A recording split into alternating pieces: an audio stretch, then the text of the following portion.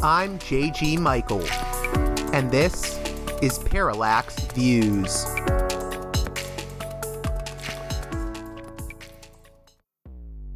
Hello, this is Mike Swanson. In a few moments, you're going to listen to another segment of Parallax Views. But before you do that, let me tell you about my new book, Why the Vietnam War. It's a sequel to my previous book called The War State, which has lots of positive reviews on Amazon. It's been out for years. But this one is a more detailed case study of how the American empire and national security state operate using Vietnam. And I believe it shows also how things work today, how policy is actually made and why. So grab the book on Amazon.com, Why the Vietnam War.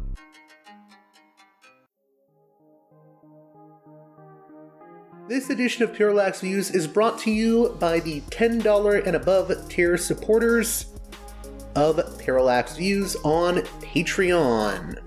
So, with that in mind, producers credit shoutouts to Gunnar, Mark, Alexander, Catherine, Tilo, Emilia, Jeff, John, Bert, Brian, Elliot, Michael, Brace, Nick, Galen, Arlen, Bo, Geekadelic Media, Chance, Chase, Dan, David, Ava, Bob, The West Bank Robbery Podcast, Jamie, Gary, Ishtofer, James, Martin, Matthew Ho, Ryan, Nobody, Thomas, and Dano.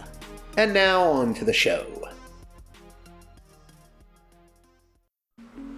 Hey there, Parallax News listeners. On this edition of the program, Chris Gelardi of New York Focus, a non-profit publication dedicated to asking the question, who runs New York, joins us to discuss a piece he co-wrote with Julia Rock entitled New York's Ties to Israel Bring the Gaza War Home, which details a network of major companies, non-profits, and individuals in New York that have aided the West Bank occupation.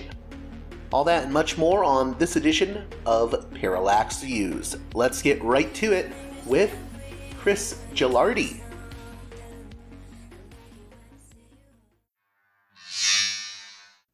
Welcome to Parallax Views, Chris Gelardi of the New York Focus, a non-profit publication that asks the question, who runs New York? How are you doing, Chris? I'm doing as well as one can be right now. Thanks for having me on. It's good to be here. So, you along with Julia Rock recently penned a very interesting report for New York Focus entitled New York's Ties to Israel Bring the Gaza War Home. Let's talk a little bit about this piece, and I don't know where you want to start with it, but one thing that immediately stuck out to me was this character that I heard about, I think it was a year or so ago, named Jacob Fauci, who, you know, he's in this video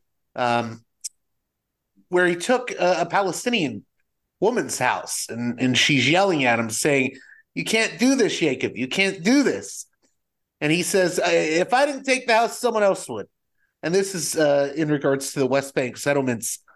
And I guess we'll get into who he's associated with, but maybe for people that don't know, can you talk about what is going on with these settlements if people are unfamiliar with the situation?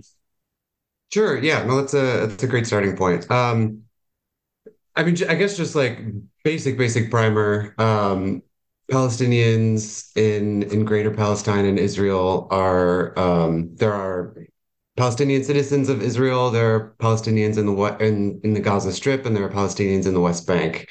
And the West Bank refers to the West Bank of the Jordan River, where Palestinians have been living for a long time, and where many refugees were expelled to when Israel was founded as a state. And so the West Bank is the largest chunk of the occupied Palestinian territories, and it's supposedly supposed to be the center of a future Palestinian state. We constantly hear the term two-state solution from elected officials is kind of a refrain when talking about Israel and Palestine, and that refers to an Israeli state and a Palestinian state, and assumedly the Palestinian state would be based in the West Bank. A lot of that goes back to the 90s and the Oslo Accords, and there's a whole history there. But for decades, and like since the 90s, Israel has been allowing Israeli citizens to found their own settlements in the West Bank, which often results in Palestinians getting evicted from their homes, getting pushed out of their land. And there's a famous map in 2015 that came out that supposedly really like shocked the Obama administration. And it was a map of the West Bank as we know it, but it showed all of the territory where Palestinians were living and where these settlements were living. And where Palestinians were living were really reduced to these little just pockets, these little communities. And surrounding them were these settlement communities where Israelis had moved in and really like pushed Palestinians off their land. And really it's really clear in the map and also clear in the way that settlers speak about this project, really meant to disconnect all these Palestinian communities. So it's not really one like contiguous state. We hear a lot about like checkpoints in the West Bank. That's what that is Palestinians having to go through Israeli military checkpoints in order to get from like one town to another. And it's been sort of this like ongoing project for the past few decades of just sort of encroaching and encroaching and encroaching these Israeli settler communities, evicting Palestinians and shrinking the land that they're able to live on.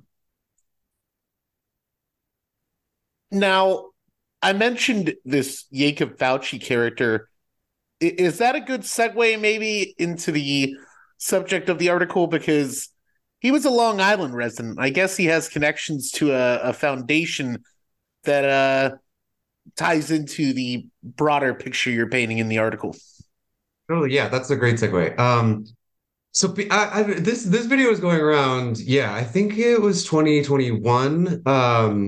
And it yeah, really went around from people who kind of like follow this stuff. As you described, this guy Jacob Fauci, who was actually from Long Island and had been living in Jerusalem, and this woman Munal Kurd yelling at him that he had stolen her house. And it turns out that, like, through some reporting after that video came out, that this Jacob Fauci was from Long Island. He had been living in East Jerusalem for around 10 years, and he had taken over the Kurds' house. He was recruited by this company called Nahalat Shimon, which is it's a lot of these. There's like a weird mix of like private companies and NGOs and nonprofits at play. But that's like a Long Island based company that actually recruits people to move to East Jerusalem and move in areas around there, to essentially like live in homes where Palestinians had been evicted. And it really, so my co-writer Julia Rock and I wanted to write this article to kind of show that everybody sort of knows that the US has a huge stake in Israel-Palestine, that the US is a huge backer of Israel. We always hear about the billions of dollars the US sends in military aid to Israel every year. It gives Israel cover at the United Nations, as we've seen in the past few weeks. It really is like a backer, and without the United States support, Israel could not continue on its, dare I say, colonial project. But that trickles down to the local level. And, we're local reporters, we write for this New York outlet. That support really trickles down to the local level. It comes in the form of people moving to Israel to evict Palestinians off their land. It comes in the form of these types of companies. comes in the form of just sort of like a political project of deeming any sort of support for Palestinian liberation or the Palestinian cause out of bounds. And yeah, so that really was encapsulated, I think, in this video that really went around. This guy talking in an American accent, yelling at this woman that like, if I don't steal your house, no one else will. So we really wanted to like expand on that. Can you talk about how this works? What are these LLCs and NGOs? And I know you said it's kind of a complicated mix. How do they work, and how does this tie into the occupation for people that are maybe a little bit confused by this? Sure. It is, it's very complicated and it comes in a lot of different directions. So And it's very just embedded in the NGO structure in New York and in the US, like writ large. So you'll have some companies like Nahalat Shimon who are like private companies that work to facilitate the purchasing of Palestinian land and the eviction and recruit people to go live in those homes.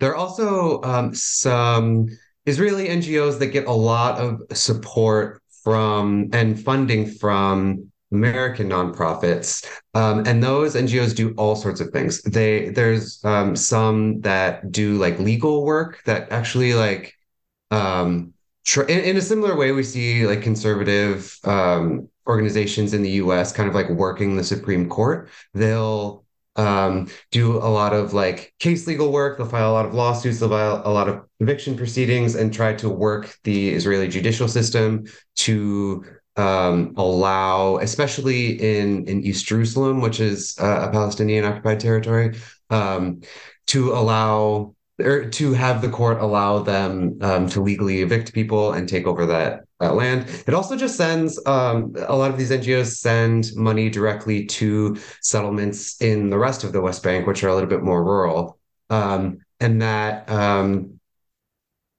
support can be for any number of things. It could be for building new institutions, building new homes, building new schools, really kind of beefing up Israeli communities in the West Bank that then go and expand their territory and evict more Palestinians. And as we've seen in recent weeks, get very violent. In recent weeks, a lot of these settler communities have under I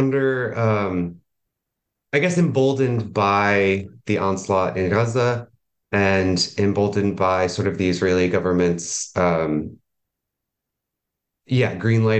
of violence against Palestinians have used that as an excuse to go into other Palestinian communities and either in mobs or using like their own like civilian security forces or pairing with the Israeli Defense Forces and taking over homes and buildings that they've seen as targets, inflicting violence on Palestinians. It's really ramped up in the past few weeks. And I guess bring it back to that. There are Israeli NGOs just in the past few weeks. I'm actually reporting another article right now, who have used the Gaza war as an excuse to fundraise for these settlements' civilian security forces. So it's illegal to send arms to these places, but they're doing everything but that. So I've been researching a few groups, both based in New York, Jewish groups based in New York, and evangelical Christian groups across the country that have as their mission to support the Israeli project, who are fundraising millions of dollars for things like conversion kits, which are something that can turn like a pistol into a rifle. Security systems, surveillance systems, a lot of fundraising for drones, including like drones that have like thermal vision. They're fundraising for helmets and armed or armored vests, anything to send to these civilian security councils, I guess, in these settlements, as they supposedly like the NGOs are saying that they're using it to protect themselves from Hamas terrorists. But as we've seen in the news, a lot of these security councils are inflicting more offensive violence against Palestinian communities. We mentioned at least one of these is the company Nahalat Shimon. Uh, what are let's just name names. What are some of the big private companies or even sort of like structured as charities sort of entities that are involved in this? I think one that you mentioned in the article is the Central Fund of Israel. Yeah, and okay, so that's this is where it gets interesting. And a point that we hoped to make in the article, and I hope to make in some future articles, it's hard, it's not totally cut and dry in terms of like, this is the organization that is responsible for settlement violence, and this is an organization that's not. Um, there are a lot of the money web is very complicated. And so you'll see like the Central Fund of Israel, huge charity. It really the main purpose of the Central Fund of Israel is to take donations from whomever, mostly Jewish communities, and send them to needed charities in Israel. They fund hospitals, after school programs, all sorts of things. Um, but they also send money to organizations like the Israel Land Fund. And the Israel Land Fund is an Israeli organization that its focus is what it calls "quote unquote" land reclamation efforts, mostly in East Jerusalem, and that's kind of what I was talking about with the legal efforts and the lawsuits and the evictions and trying to get Palestinians out of East Jerusalem. Um, the Central Fund of Israel also funds another organization called Regavim.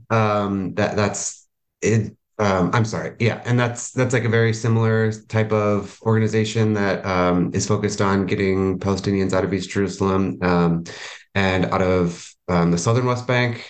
Um, yeah, and there's many more, but yeah, I guess I'll leave it there. I was going to say the other one I think you mentioned, if not extensively, then at least you devote a portion of it to is I don't want to mispronounce this, but the Friends of Your David, and Mhm. I think this would be a good segue because I mean there's individuals that you name here too that are sort of the the individuals with money that can help fund this. Could you speak to that? Totally. Yeah, so the Friends of Your David is the city of David. It's a place in Jerusalem. It's a place in East Jerusalem that is the target of a lot of these groups. And you'll see a lot of these nonprofits pop up as like American Friends of blank. And really they're funneling money to the either the settlements or the organizations that are trying to annex blank. Um In this and case, the Friends of Your David are funders of Elad, right? yeah. Yes, of Ilad, which is that's an organization whose members have that's been around for many decades. Before some like sort of legal changes in like Israeli land law, Ilad would he was literally go into like Palestinian homes and take them over. And now they mostly launch like eviction proceedings. But that actually, and I think what you're mentioning in terms of individuals, Friends of Your David, and Elad, I'm sorry, Elad is also funded by a Manhattan billionaire, Ira Rennert. Um, so, and it really speaks to, I guess, just like the complexity. It's really hard to track the money here. So you have like these like NGOs in the United States that get a lot of money from grassroots donations, and those grassroots donations are really untraceable because under a certain amount, they don't have to disclose who they get them from, and then they funnel that money to the Israeli groups. Then you have like billionaires who can also funnel money directly to the Israeli groups, so that is far less common. Um, and I guess I'll give another example. So Kayla Lacey, a reporter at The Intercept, and I recently just reported on the organization that Governor Kathy Hochul of New York went to Israel for a 2-day trip very shortly after October 7th as sort of like what she called a solidarity mission. And for a while that it was unclear like who funded that. It's pretty common actually especially among New York officials for nonprofits to fund excursions abroad, specifically to Israel, but also elsewhere. Um, Eventually she came out and said that it was the UJA Federation of New York. There was some weird stuff that she wanted like a an ethics review from a state office that never happened. So her office said that they would be actually paying UJA Federation back. But all that is to say that Akila and I were going through tax records and found several instances where UJA Federation, which is part of a broader federation of Jewish community groups, that says it does not support West Bank settlements, it doesn't support sending resources to West Bank settlements, was actually sending that money to some groups that support West Bank settlements. So the money trickles in like very hard to track ways. But it really embeds itself within groups that ostensibly are just trying to, help out everyday Israelis. I mean, I'm sure there's even people involved with these organizations that may not even realize where some of the money is going. I don't know. Absolutely. No, I think that could be correct. UJA Federation is massive. It's one of the largest local nonprofits in the country. It has some like tens of billions of dollars annual budget, and it's mostly for grant making. Um, so yeah, it does get extremely complicated. And we reached out to this umbrella organization that oversees all of these Jewish federations across the country. Um, and they were like, yeah, we don't support sending money to West Bank settlements, although we support humanitarian aid for all Israelis, no matter where they live. And this has been a thing for a while. Haaretz did a 2017 investigation that showed that these individual federations under this umbrella group that says that it doesn't support sending money to West Bank settlements. These individual federations cross country would funnel millions of dollars to groups that support the settlements. So it does get really messy. It gets hard to track, especially among the weirdness that is the American sort of nonprofit system. Now, let's talk more about the political issues here. There's been attempts to maybe try to, stop this kind of thing, right? How have those attempts gone in New York, and what stands in the way of those efforts? I don't know if you want to start with the Not on Our Dime Act and what happened with that, but maybe that would be a good place to go.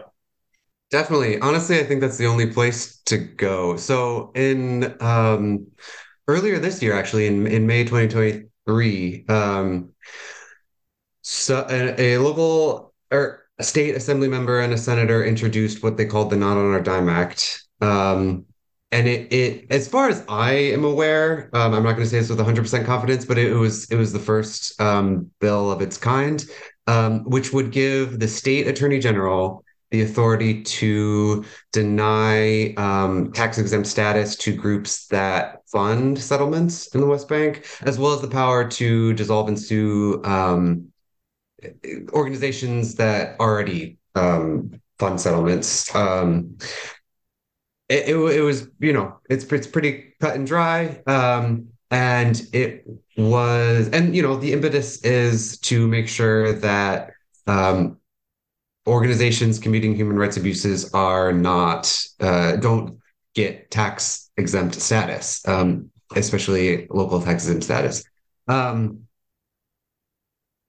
Their colleagues condemned the effort almost immediately. Like the week after they introduced the bill, the state legislature in New York is dominated by the Democratic Party, and 66 Democratic Assembly members, which is the majority of the conference, released a letter decrying it as they called it a ploy to demonize Jewish charities. They called it a ploy to further sow divisions within the Democratic Party. Um, it really showed how off limits Israel is, even among Democrats, even among this very blue sort of left leaning state. I talked to actually a fairly progressive, I would say, assembly member who is pretty who's like Israel supportive and also Israel critical, Harvey Epstein, and he signed the letter back in May, and I asked him about it, and he actually like it was interesting our conversation. He actually described the settlements as human rights abuses, but took issue with the bill's focus on Israel Palestine. So he kind of framed it as like, why would we like just target the only Jewish state in the world? I guess I won't comment on the validity of that. I will just say that, yeah, I think the sponsors of the bill would argue that they were targeting the place in the world that has the human rights abuses and the most support from American NGOs. Epstein didn't say whether he would support something that was broader, because that's a little hypothetical. But yeah, it really goes to show the sort of red line politically when it comes to Israel, which we see on the federal level all the time, but it also very much boils down to the state and local level. In regards to the politics, does this sort of affect things that we see come out of New York politics when it comes to Israel? Like, I mean, we have, after Cuomo resigned, right? He said he would launch an advocacy group called Progressives for Israel. And also, there's a lot of anti-BDS legislation that came out of New York. Could you speak to how that connects to all of this? Yeah, absolutely. It's funny to see how I think Israel politics in the US, including on the local level, have become so powerful and such a thing um, within those who have power, that politicians who are looking to get a leg up in their career, you like will use it as either a checkbox or like a launching pad to further their own sort of political coalition. So like yeah, like you said, Andrew Cuomo, who resigned in disgrace, after resigning, announced that he was launching this pro-Israel organization that really hasn't become a thing at all. Interestingly, there's a parallel. So the speaker of the New York City Council, whose name escapes me, the former speaker of the New York City Council, when he left the city council, launched what's called the New York Solidarity Network, which really has aimed to be a local version of APAC, the American Israel Public Affairs Committee. This is the New York Solidarity Network, you said? Yes, the New Okay, York Solidarity Network. people have to think of them sort of. I mean, a good way to think of them, like you said, is that they're a local version of APAC, which people often will call the Israel lobby. But go on. Yes, exactly. And it is aimed to be that. Yeah, so sort of like seeing Israel advocacy as a yeah, sort of launching pad for the You next cut part of out your there political for a career. second. We see You this with said Kathy sort Hochul too. of So seeing um, Israel advocacy as. as like a way to advance one's political career. And we see this we saw this with Kathy Hochul too. Like it was immediately after October 7th, was, she raised the Israeli flag in front of the governor's mansion, raised the Israeli flag in front of like uh, government buildings in Albany. Um, was very, very, very reticent to, when asked by reporters, to condemn the Israeli military's targeting of civilians and the civilian casualties. She still said very little about that. She'll advocate for humanitarian aid, which has kind of been the go-to for politicians who don't want to say anything else. Um, I actually, when the first reporter sort of asked her, like, what would you say to Palestinian New Yorkers who are also grieving? This was like several weeks into the onslaught, not just immediately after October 7th. She said that they should condemn Hamas and offered very little words of support other than that. But yeah, yeah, it's the knee jerk thing because it is the most politically safe thing, at least in the eyes, I think, of career politicians, is to unwaveringly support Israel and not really question what they do. I gotta be honest, I didn't know about a lot of this beforehand. Um, I knew about the stuff with Cuomo and the progressives for Israel, but the only person I would hear about constantly was this just bizarre figure for me, at least, Richie Torres, who I feel like this man is only known for talking about Israel. What do you know about this figure? Yeah, Richie Torres is interesting. I reached out to his office for like a Q&A, but they didn't respond. He is a congressperson from the Bronx. He comes from sort of that like uh yeah, Bronx political machine. He's a former New York City council member. So the way Richie Torres, he's a Democrat, by the way, obviously. The way Richie Torres describes it, he was taken on one of these nonprofit funded trips to Israel as a city council member in 2015. Um, and he had no connections to Israel before. He's not Israeli, he's not Jewish, but he went on this trip to Israel and said his eyes were opened to the plight of Israel as a state, the security concerns, the beauty of life in Israel, and since has been probably or perhaps the most aggressive, definitely the most aggressive Democrat in Congress when it comes to defending Israel. He puts it in very, as a colleague of mine put it, Manichaean terms. He like Israel is good and Hamas in the most polite reading, or Palestinians in a not so generous reading, are evil. Um, and any sort of criticism of Israel's tactics, of Israel's greater settler project, is anti-Semitism.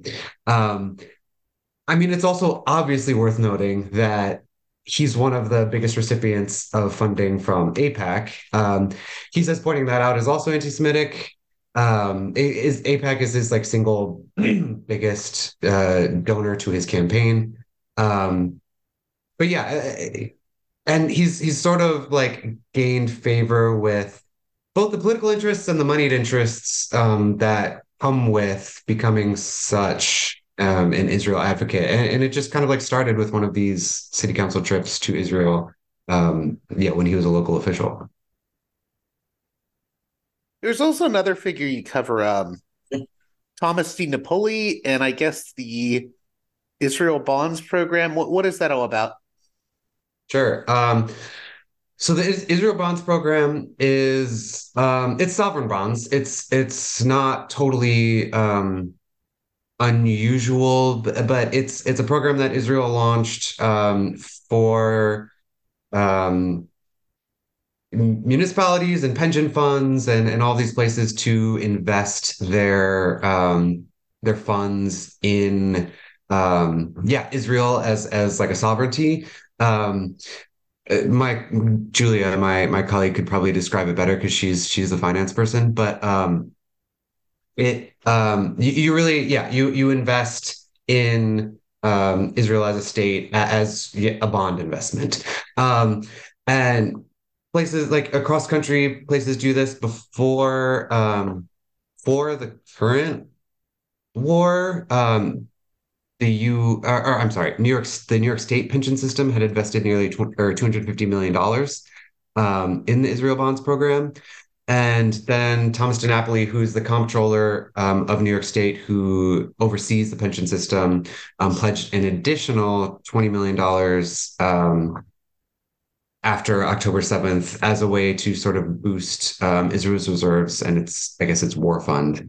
Um, but yeah, I mean, seven other states have at least, it might be more at this point, have bought Israel bonds since the current war. But yeah, it's just another way of showing or of lending financial support at the local level for Israel. You talk about the role of, I guess, lawmakers in New York when it comes to trying to get more military aid to Israel. Sure, yeah. So Kathy Hochul, as part of her like post October 7th efforts, led a group of governors in signing a letter to the federal government, urging them to pledge aid, aid and military aid to Israel, so it can fight Hamas and fight its war and bomb Gaza. It just that's just another example of I guess local officials intervening in federal policy when it comes to Israel. We could go back to you mentioned BDS before, and I never really touched on that. So I'm sure listeners are aware.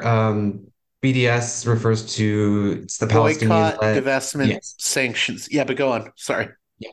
The boycott, divestment, and sanctions movement, which is sort of this. It really is a parallel to the divestment movement that accompanied the fight against South African apartheid. Um, it targets companies that are complicit in any number of ways. BDS has the BDS like as a movement has sort of its criteria. Um, Complicit in Israeli human rights abuses. The goal, obviously, is to boycott them, to divest funds from them, um, to sort of put economic pressure on Israel to abide by international human rights law, more or less. This has been around, like the BDS is a real punching bag among supporters or like Israel backers. It's a nonviolent movement, obviously, and it's claimed to be um, anti-Semitic. Just the usual things. But in 2016, this also that happens on the federal level, but it also happens on the local level. So in 2016, Andrew Cuomo, then governor, um, enacted an executive order that said that any companies that its office deems to partake in BDS or that leverages any sort of like boycott or divestment of Israel um, should be like the state should divest from that company, which is kind of wild. I'm not a First Amendment lawyer. I'm not sure how that really passed muster on that. But it's been in place since, and Governor Kathy Hochul has kept it up. I found some records that had like lists of the companies. Most of them are international firms. But between 11 and 14 companies since 2016 have been on this state divestment list for partaking in BDS. Um, but it's not just international firms. I last year, Kathy Hochul, in response to this, to Ben and Jerry's ice cream, wanting to not have their products sold in the West Bank, threatened Unilever, which is the company, this giant corporation that owns Ben and Jerry's, with state divestment, and it would have been I don't exactly remember the figure, but it was tens of millions of dollars um, that Unilever would have lost in business.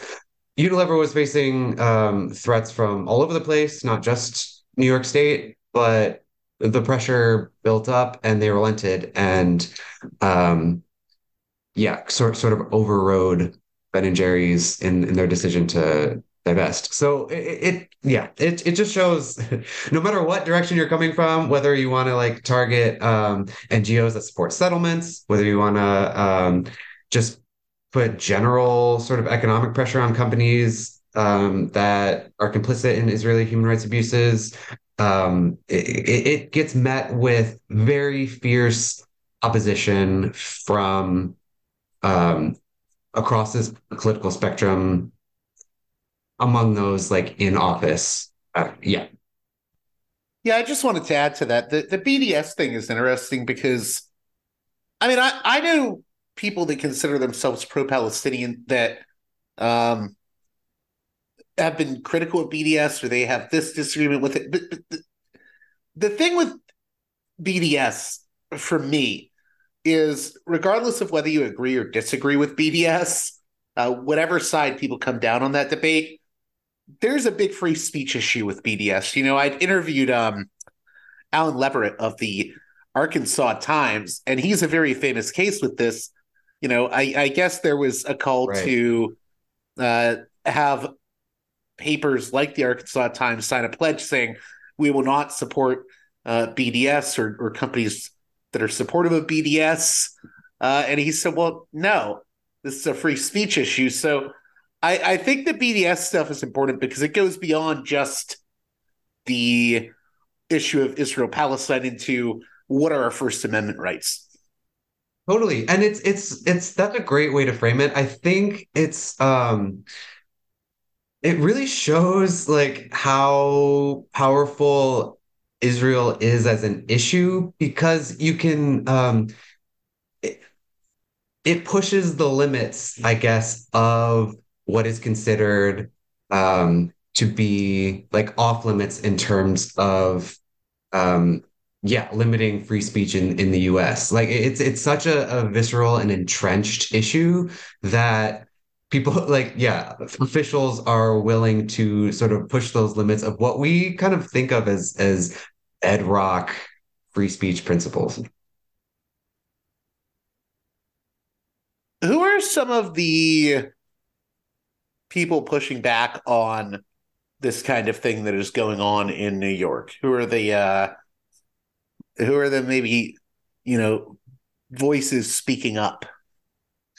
So there are a lot of that's a great question. There are a lot of in New York. New York has like a lefty contingent in at the state level, mostly spurred by the Democratic Socialists of America, who in New York City have been very successful at in their sort of like electoral efforts.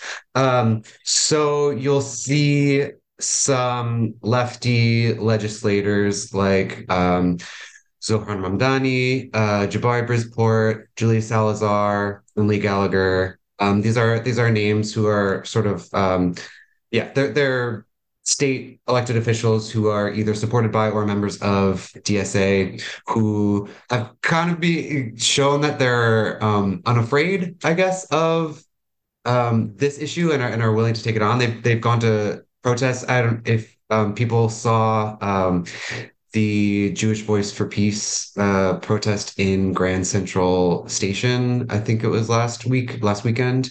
Some of those elected officials were actually part of that.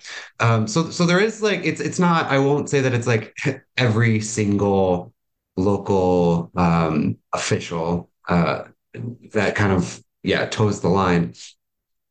And there are also, grassroots groups. I will give a huge shout out to Jewish Voice for Peace that has really stepped up in this moment and been organizing relentlessly and launching all sorts of actions, pressuring officials. There was the Grand Central action where hundreds and hundreds were arrested. I was there and I saw just a line that I could not see the end of people in zip ties waiting to go on to a Department of Correction bus. It was really something to behold. And that got international media attention. They also recently had an action at the Statue of Liberty. There were a lot of arrests there. Um, and then there are other groups. So we're seeing like a Are mass there any movement. Arab American Yeah, groups speaking up? there are lots of Arab American groups speaking up. There's a group in. I'm sorry, again, only my knowledge of this is mostly confined to like locally, but there's this group within our lifetime that is based in New York City that has been launching protests for years. I actually remember photographing within our lifetime March in 2021 during like a some violence in Gaza. Um, but yeah, there are coalitions like that, and a lot of like small community groups that are sort of banding together to show just where public opinion is at this point. I've spent a lot of time this hour talking about the um, how most elected officials sort of toe the line on Israel. And that, especially since the onslaught in Gaza this year, has become very divorced, I think, with public opinion and with especially in sort of like liberal enclaves like New York City and New York State. It is just really divorced from where the passions of their constituents lie. And I think it's really kind of amazing to see this anti-war movement and this like an anti-war movement that we haven't seen in like 2 decades show its force on the streets. The videos and photos from DC over this past weekend were breathtaking. I was at a couple weeks ago. I was photographing a march in New York City that started in Brooklyn and ended in Manhattan, and I couldn't see the beginning or the end of it. I had no idea how big it was. It was just like for many blocks, just people marching and chanting and waving Palestinian flags, trying to call for a ceasefire. It's whatever sort of political dynamics are happening among elected officials are very different from political dynamics that are happening on the ground. Just one or two more questions. Let's talk about Mayor Eric Adams. You Oh know, yeah. I mean, how does he figure into all of this? Because he made some headlines when the Hamas attack happened, and then the protests against the retaliation. What is going on with Eric Adams? Yeah. I don't know what is going on with Eric Adams. So Eric Adams is an interesting figure. For people not in New York City, you've probably seen some like funky headline, Trump-esque headlines of Eric Adams's one-liners. Eric Adams is a character um he loves Eric Adams loves drones. Eric Adams loves the cops. Eric Adams loves Israel. He actually in August went on a trip to Israel, where he met with a settlement leader, which faced a lot of condemnation from even sort of like pro-Israel liberal groups. J Street, which is one of the groups that is like anti-annexation but pro-Israel, condemned his meeting of a settlement leader. And he also kind of just like says what he wants when it comes to anything, but when it comes to Israel and Palestine. So when there was very early on, when there was a march that was not organized by DSA, but which DSA had Democratic Socialists of America had promoted, it became this like huge thing in New York City politics. There was there was like a speaker at the end of the march that said some very insensitive things about the Hamas attack, which killed 1,400 Israelis, kind of framing it as, yeah, he said some insensitive things, and the apparatus sort of like swarmed to condemn both TSA, but sort of like any of these groups that are advocating for a ceasefire and advocating It's had a massive blowback factor on the DSA. totally, You know, totally. because it's I mean this happens a lot where you know, you have one person at a protest who acts like a excuse my French, but they act like a jackass. And then, you know, the whole movement or the whole organization it gets treated as that's the normative view. And Absolutely. I think that's what happened here. Totally. Yes, absolutely. It's I mean there's a double standard here because you'll go to like sort of pro-Israel protests and people are saying genocidal things like on the reg. But yeah, so I guess like the apparatus sort of swarmed to frame this as like the DSA rally to use that as sort of a filter for any sort of like pro-Palestinian action, any pro-ceasefire action, and that's kind of been just vibe since. Back to Eric Adams, he was saying that there were DSA people like marching with swastikas and something else about DSA having like Nazi things in their marches. Um, Patently false. Like there was nothing behind them. I have no idea what he was saying or where he got that, but you know, he's the mayor, so what he says gains traction even if it's patently false. And we saw it with Trump. Like he's the president, and even though he lies all the time, like when he says a lie, it goes out there, and any attempts to like debunk it are like just not. You can't debunk it enough to kind of like kill it. So yeah, Eric Adams is a colorful character in all that. I want to ask you, and I know this is outside the scope of our conversation, Go for it. but what is going on with Eric Adams and this bribery probe? This involves Turkey, right? Does involve Turkey. I will admit that I'm not caught up on this because stuff keeps happening. I need to find someone to talk about this. I'm very interested in that story. I will recommend some good reporters who've been on this. Shout out to The City, which is a great nonprofit news outlet in New York that has been covering this quite well.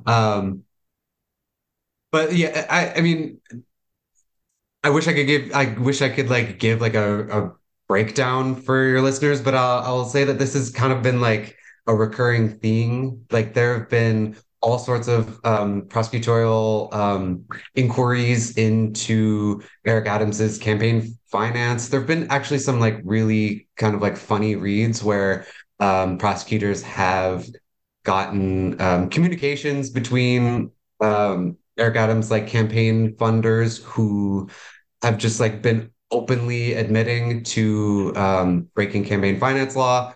Um, but yeah, I'm following that also mostly as a reader.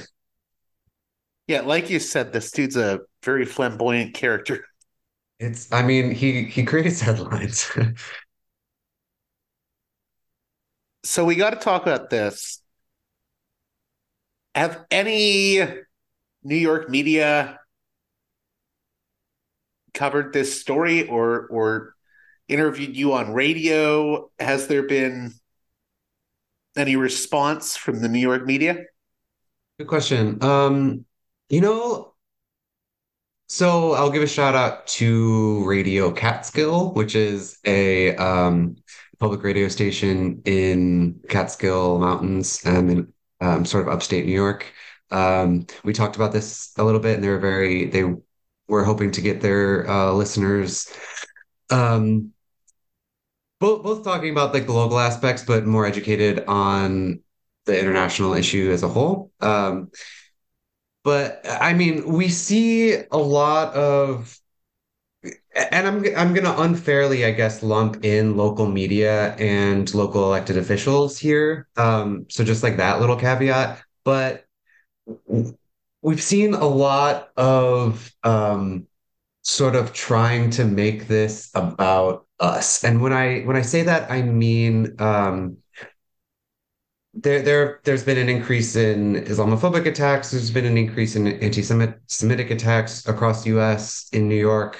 Um, that is truly horrible. But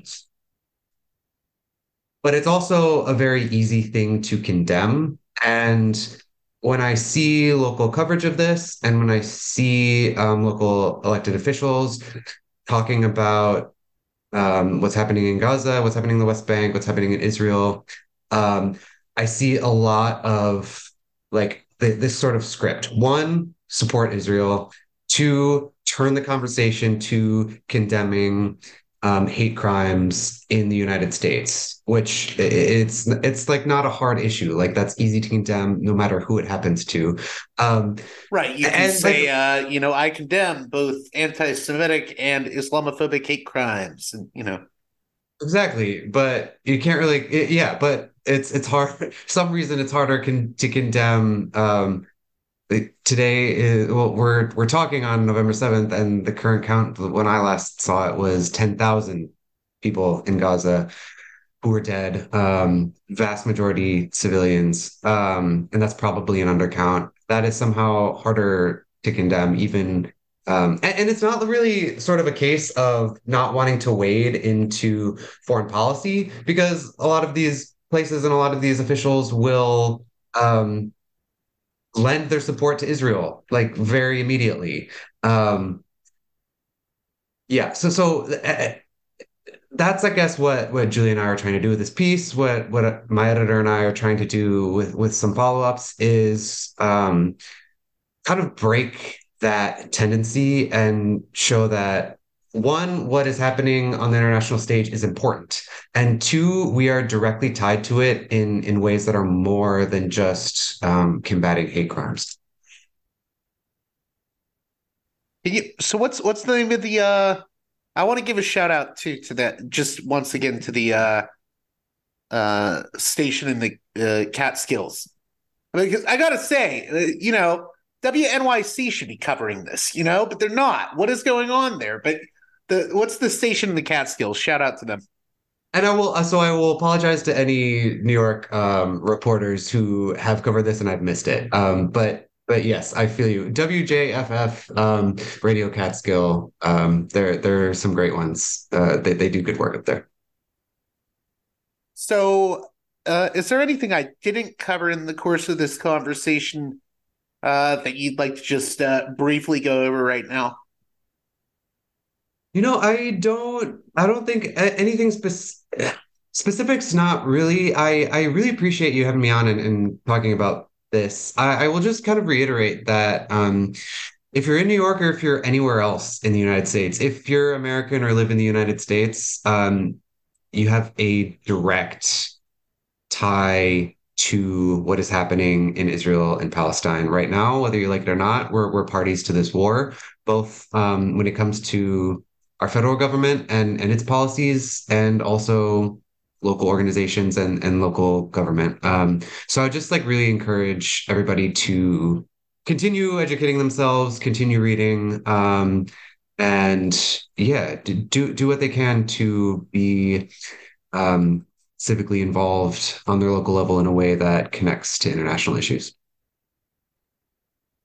Thanks again, Chris Gelardi, for coming on Parallax Views. Thank you so much. It's great to be here. Well, that does it for this edition of Parallax Views. I hope you enjoyed my conversation with Chris Gelardi of New York Focus. Check out their work, folks. As always, if you appreciate the work here I do at Parallax Views, please support me at patreon.com/parallaxviews. One more time, that's patreon.com/parallaxviews. And with that being said, until next time, you've been listening to Parallax Views with Parallax Views to Parallax Views with Parallax Views. The way out is not simply to say, don't do it, just to prohibit. It's nothing else. If we don't do it, others will be doing it like crazy. So, we have to confront the problem. But no, basically, I know of the great anxieties, problems, new forms of control, but it's also new forms of freedom. This is why I always emphasize that internet and all this new digital stuff, it's a very ambiguous phenomenon, but it's the field of struggle. New forms of enslavement, but at the same time, new incredible forms of freedom.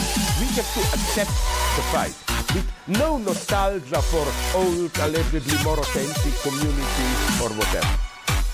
I'm not afraid. I'm not afraid.